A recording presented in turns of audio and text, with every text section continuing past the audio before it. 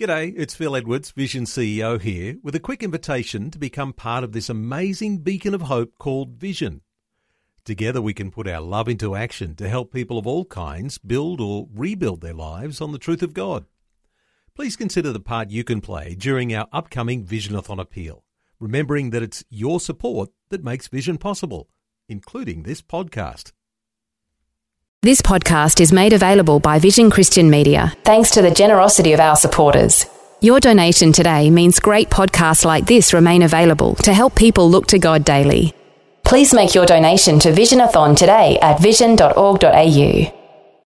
Today with Jeff Vines. We are taking the gospel to the world. Pastor, apologist, and Bible teacher.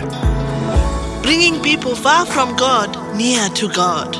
We believe in one truth that will be delivered in love and compassion, connecting every one person to all that God has promised them. You make me wanna dance and sing with every single breath I breathe. I will bring this offering. You are my wonder, you with the wonder. Today with Jeff Vines. Hello and welcome.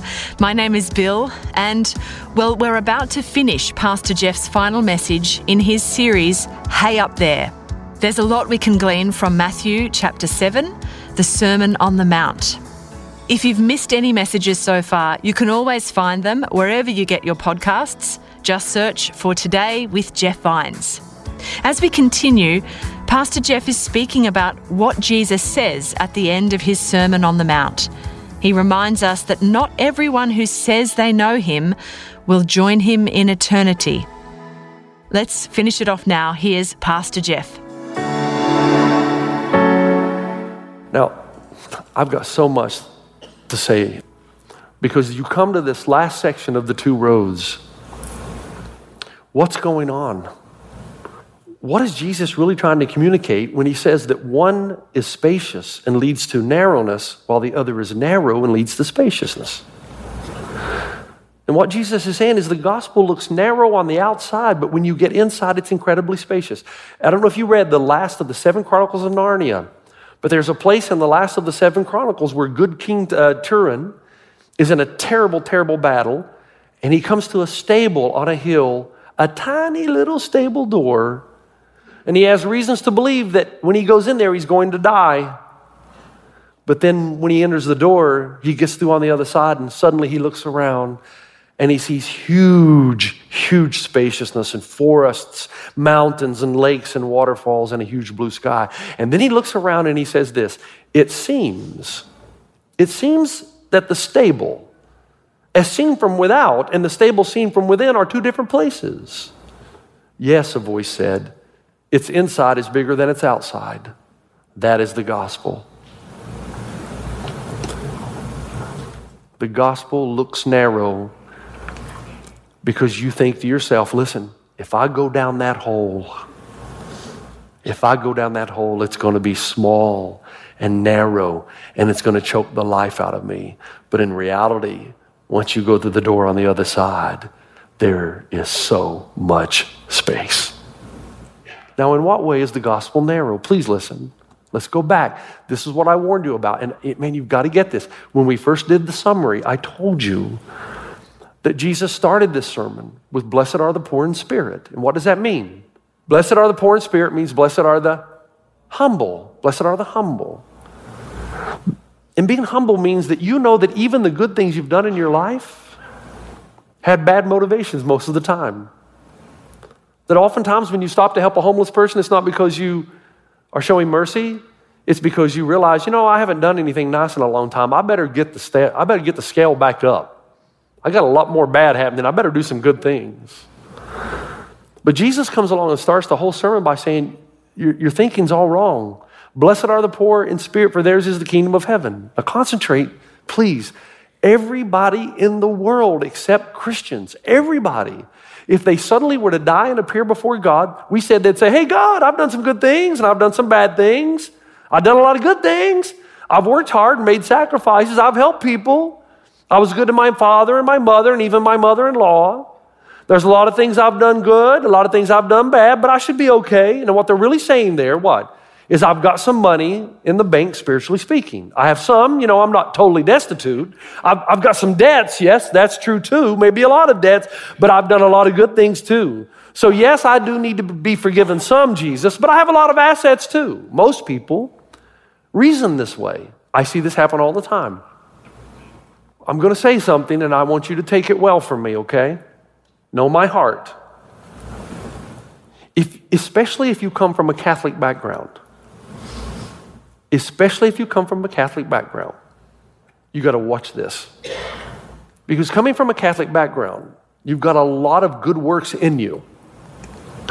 You've got this mindset in you that the important thing is not a relationship, but it's you doing the good things and following the law. And so that becomes your identity and it becomes your sense of significance. But the Christ follower knows that they have absolutely no money in the bank, that they've got nothing. They are completely and utterly bankrupt. And you can try to do the good all you want, and I'm glad you're doing the good, but you're doing it not out of controlling God and your salvation. You're doing it, but you're grateful for the fact that He's offered salvation in a free gift. And when you say that you have no money in the bank, that you're totally destitute, that you are poor in spirit, this whole sermon started with Jesus trying to show you that this is not an economic statement to be poor in spirit, but it's a metaphor of spiritual bankruptcy. That it means to actually believe that the only way into the kingdom is through a very low door, that you have no collateral, no backup funds. There's nothing you can do. You are bankrupt of spirit. Nothing you can have, nothing you can bring to be recommended unto God. You have no resume whatsoever. Your only hope is mercy and grace. Now here's the thing. Most people hear that, and here's what they say: I can't go down that hole. I can't go down that hole. Why? Why? Because you can't control it then. You're dependent totally on somebody else for your eternal security. And we don't want to do that. And so people will say, man, I'm just going to, no, I don't want to hear this. La, la, la, la, la, la. I'm not listening. Pastor Jeff, don't tell me that, because this is who I am.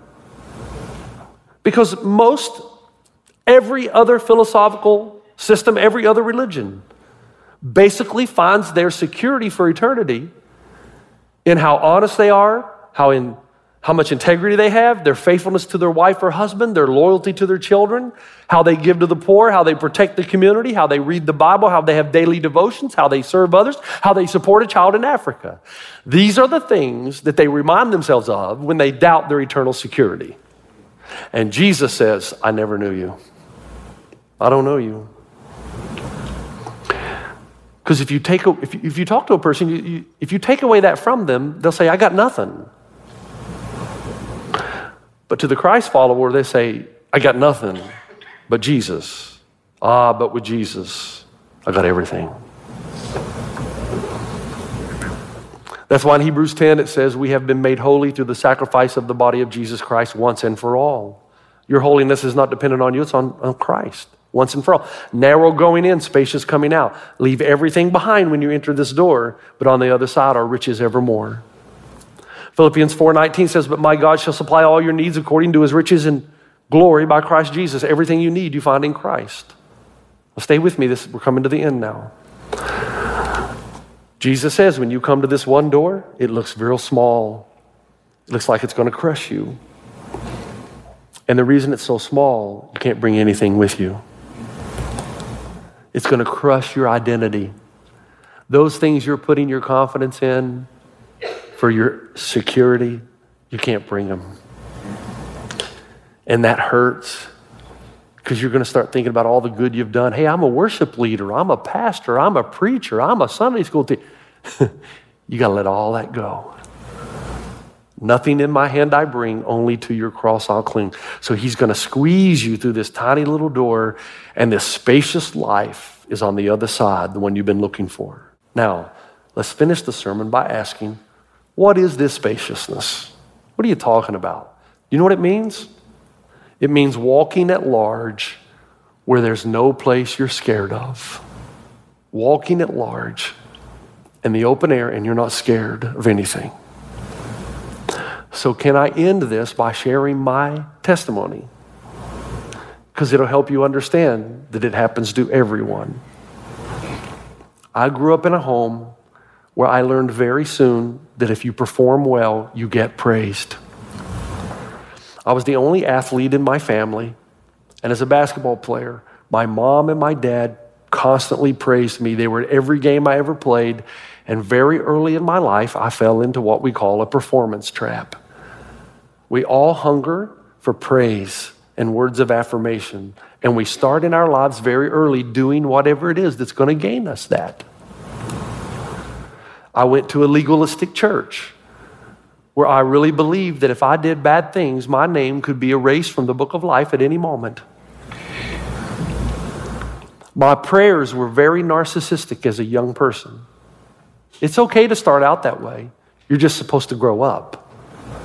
And so when I would pray to God in the locker room before a basketball game to help me, I just wanted God to help me look good so that I could get the praise from my parents and my community. And then that kind of attitude went with me into Bible college and even seminary. So that I went to Africa originally, and I'm just being honest, not because I love the people, because I fell in love with the romance of going to Africa and serving as a missionary. And I knew that would get praise. And it did. And I ended up in New Zealand. And all my friends said, don't go to New Zealand because, man, it's a difficult country. And the more they talked, the more I saw it as a challenge. And I thought, man, I'm going to go plant this church and it's going to be so good. And people are going to say, look what Jeff Vines did. Does it bother you when pastors are this honest? I hope not. I hope not. Do you know they say that the greatest depression among our universities is in the Ivy League schools? And the reason is most of these kids come from a town or school where they are adored because they're the smartest person in the class. And they say to themselves, you know, I'm not athletic, I'm not talented enough to play an instrument, and I'm not that attractive, but man, I'm the smartest one, baby. And then they go to Harvard and they realize they're average. And they have what counselors call a self-quake. Because all of their identity was based on how smart they were. And now they know they're not as smart as they thought they were. And if you place that type of security on something that is shakeable, your life is shakeable. And so I go to New Zealand and I work hard. Now don't get me wrong, I love Jesus, but I'm going back and forth. Then I end up in Savannah as a teaching pastor. And now I'm teaching 800-900 people every Wednesday night. And although I would never say it, I lived and died by the praise of people. Just like you do. Always trying to save myself. Always trying to prove I can do this. And that's why I've said to you that pastors fight for significance just like everybody else. And if they're not careful, they'll start building their own kingdom. And they'll base their acceptance and significance on how big their church is and how many people are getting saved. Less and less, we pastors are going into ministry for a different reason than people like my father-in-law did. The old generation went into it. They truly loved people. They truly believed the gospel could set you free. But with this mass marketing mega church thing, now we have pastors going into ministry because they want to be noticed. And when you go into ministry to be noticed, it is a horrible, horrible life. Because at one point you're going to wake up and realize you're just average. And when that happens, if you've placed your significance and security in your importance, you're either going to become suicidal or you're going to go down into the gutter. Because you're going to say to yourself, well, if I can never achieve that, I'm just going to do what I want to do anyway. So when a person's identity is in any other thing than Christ, their lives are shaky. Do you see what the analogy is now? Broad is the way. You go through that door, it leads to your death. But if you go down and you leave everything behind and you put your significance and security in Christ, even though you lose everything, you still have everything. And then I came here and took this job in 2008. And most of you know the story that within 2 weeks, I went into a deep state of depression, so much so that my father-in-law had to come out and talk me and walk me through it. And here's the reason why. Identity. I looked around, I thought, this church is so big, there's no way I can do this. There's no way I can preach 5 messages, 6 messages every weekend. There's no way I can lead something this size, and I was overwhelmed. And then God's grace came in and walked me through those first 3 years, and then you know what happened, right? The crash was inevitably coming, wasn't it? What was the crash? Anxiety disorder. And I got to the point where I couldn't even leave my house without spending 30 to 40 minutes with God. Why did I tell you that? God had to break me. And now that I've gone through the narrow door, oh man, there's so much space. So much space. The stress is gone because my significance isn't what you think about me. In fact, I really don't care. I say that in the night, but I don't. I live for an audience of one, God. God.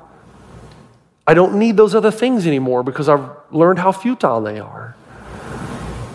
But the reality is I can't judge you young people because it takes a long time sometime to go through that journey, so I'm here for you. And I'll just keep reminding you, you've got 2 ways of living.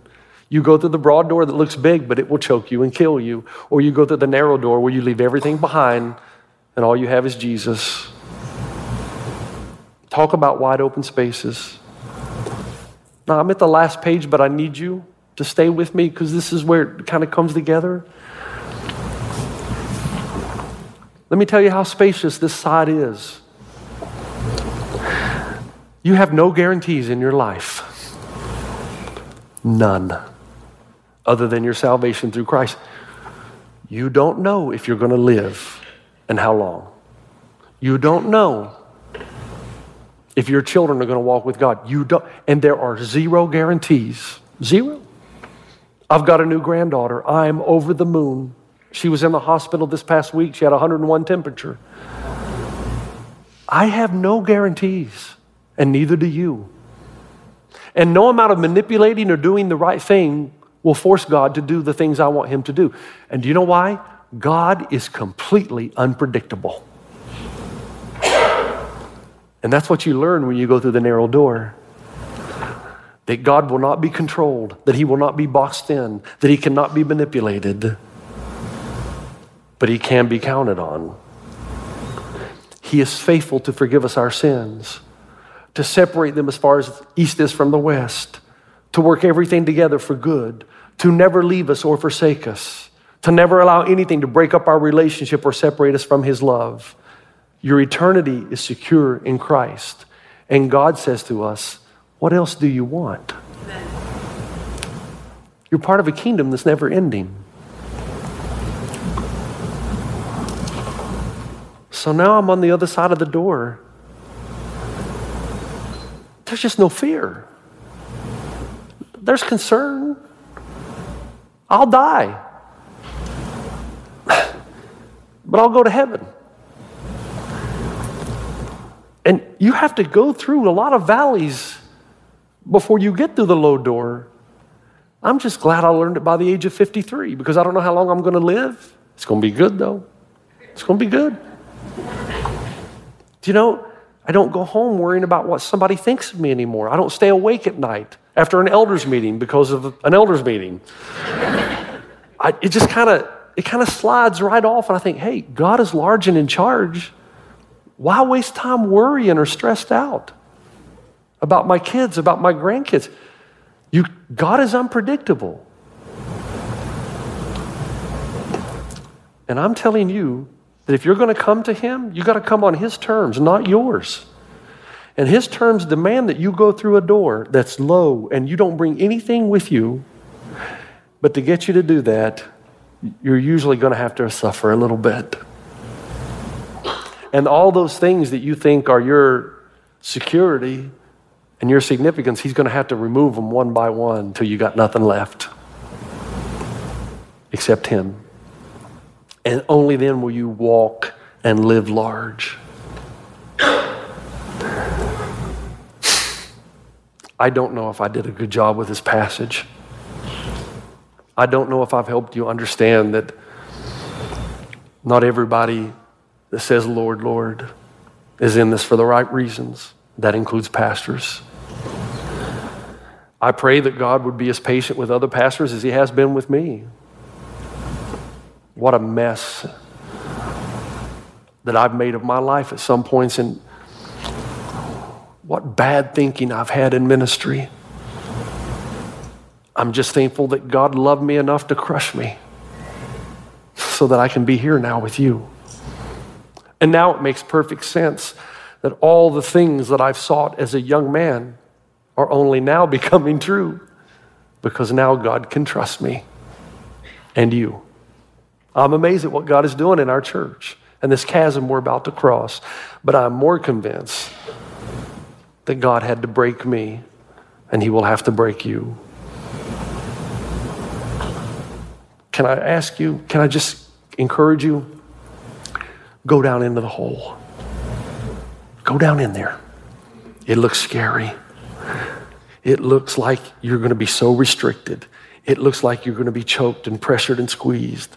But if you go in there, on the other side, oh man, is it nice? It's so nice. You can even fly in an airplane and not be afraid. Those fears you used to have, you didn't realize it was because you had a fear of death ultimately. And when you lose the fear of death, you've got no idea what you'll do. You may even jump out of airplanes. You may even bungee jump off the Victoria Falls Bridge. I'm not sure what awaits. Go down into the hole. If you want to live, truly live, no guarantees now, but if you want to live, truly live, and have courage and live life, you got to go down in the hole. For narrow is the way that leads to life, and only a few find it. Father, I thank you and praise you for the greatest sermon ever preached by Jesus, Sermon on the Mount, the greatest piece of literature. And yet every weekend that we've come together, we've just realized that what he tells us is that we can't create God in our image, that God is unpredictable. But if we're willing to enter into relationship, he will never leave us or forsake us. Even in our darkest moments when we can't connect the dots, he can. That gives us freedom. Even in the tragedies of our lives, we can't possibly comprehend what's going on, he promises to connect the dots. That one day we will see him and our lives as they really are, which enables us to live in wide open spaces with freedom and trust that he's on the throne, man.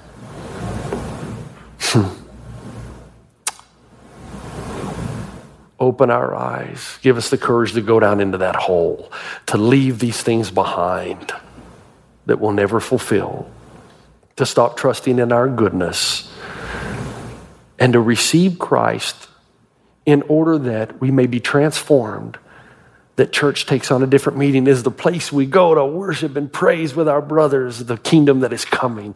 Serving takes on different meaning. We are serving our brothers and sisters because they were created in the image of God, and God loves them, therefore we love them. And we pursue people who are far from God to come near because he left the 99 to go after the one, and so will we. And rather than judge each other, we put our arms around each other and say, hey, you just need to grow. You need to grow. I'm here. You need to grow. And I pray for every young person in this room that somehow they won't have to go through the pain of learning the hard way, that they'll make the decision now to go down into that hole. On the other side is life evermore. In Christ's name, amen. You've been listening to Today with Jeff Vines. Next time, we'll bring you a new message from Pastor Jeff. You can listen to more messages like this. Just search for Today with Jeff Vines wherever you get your podcasts. You make me wanna dance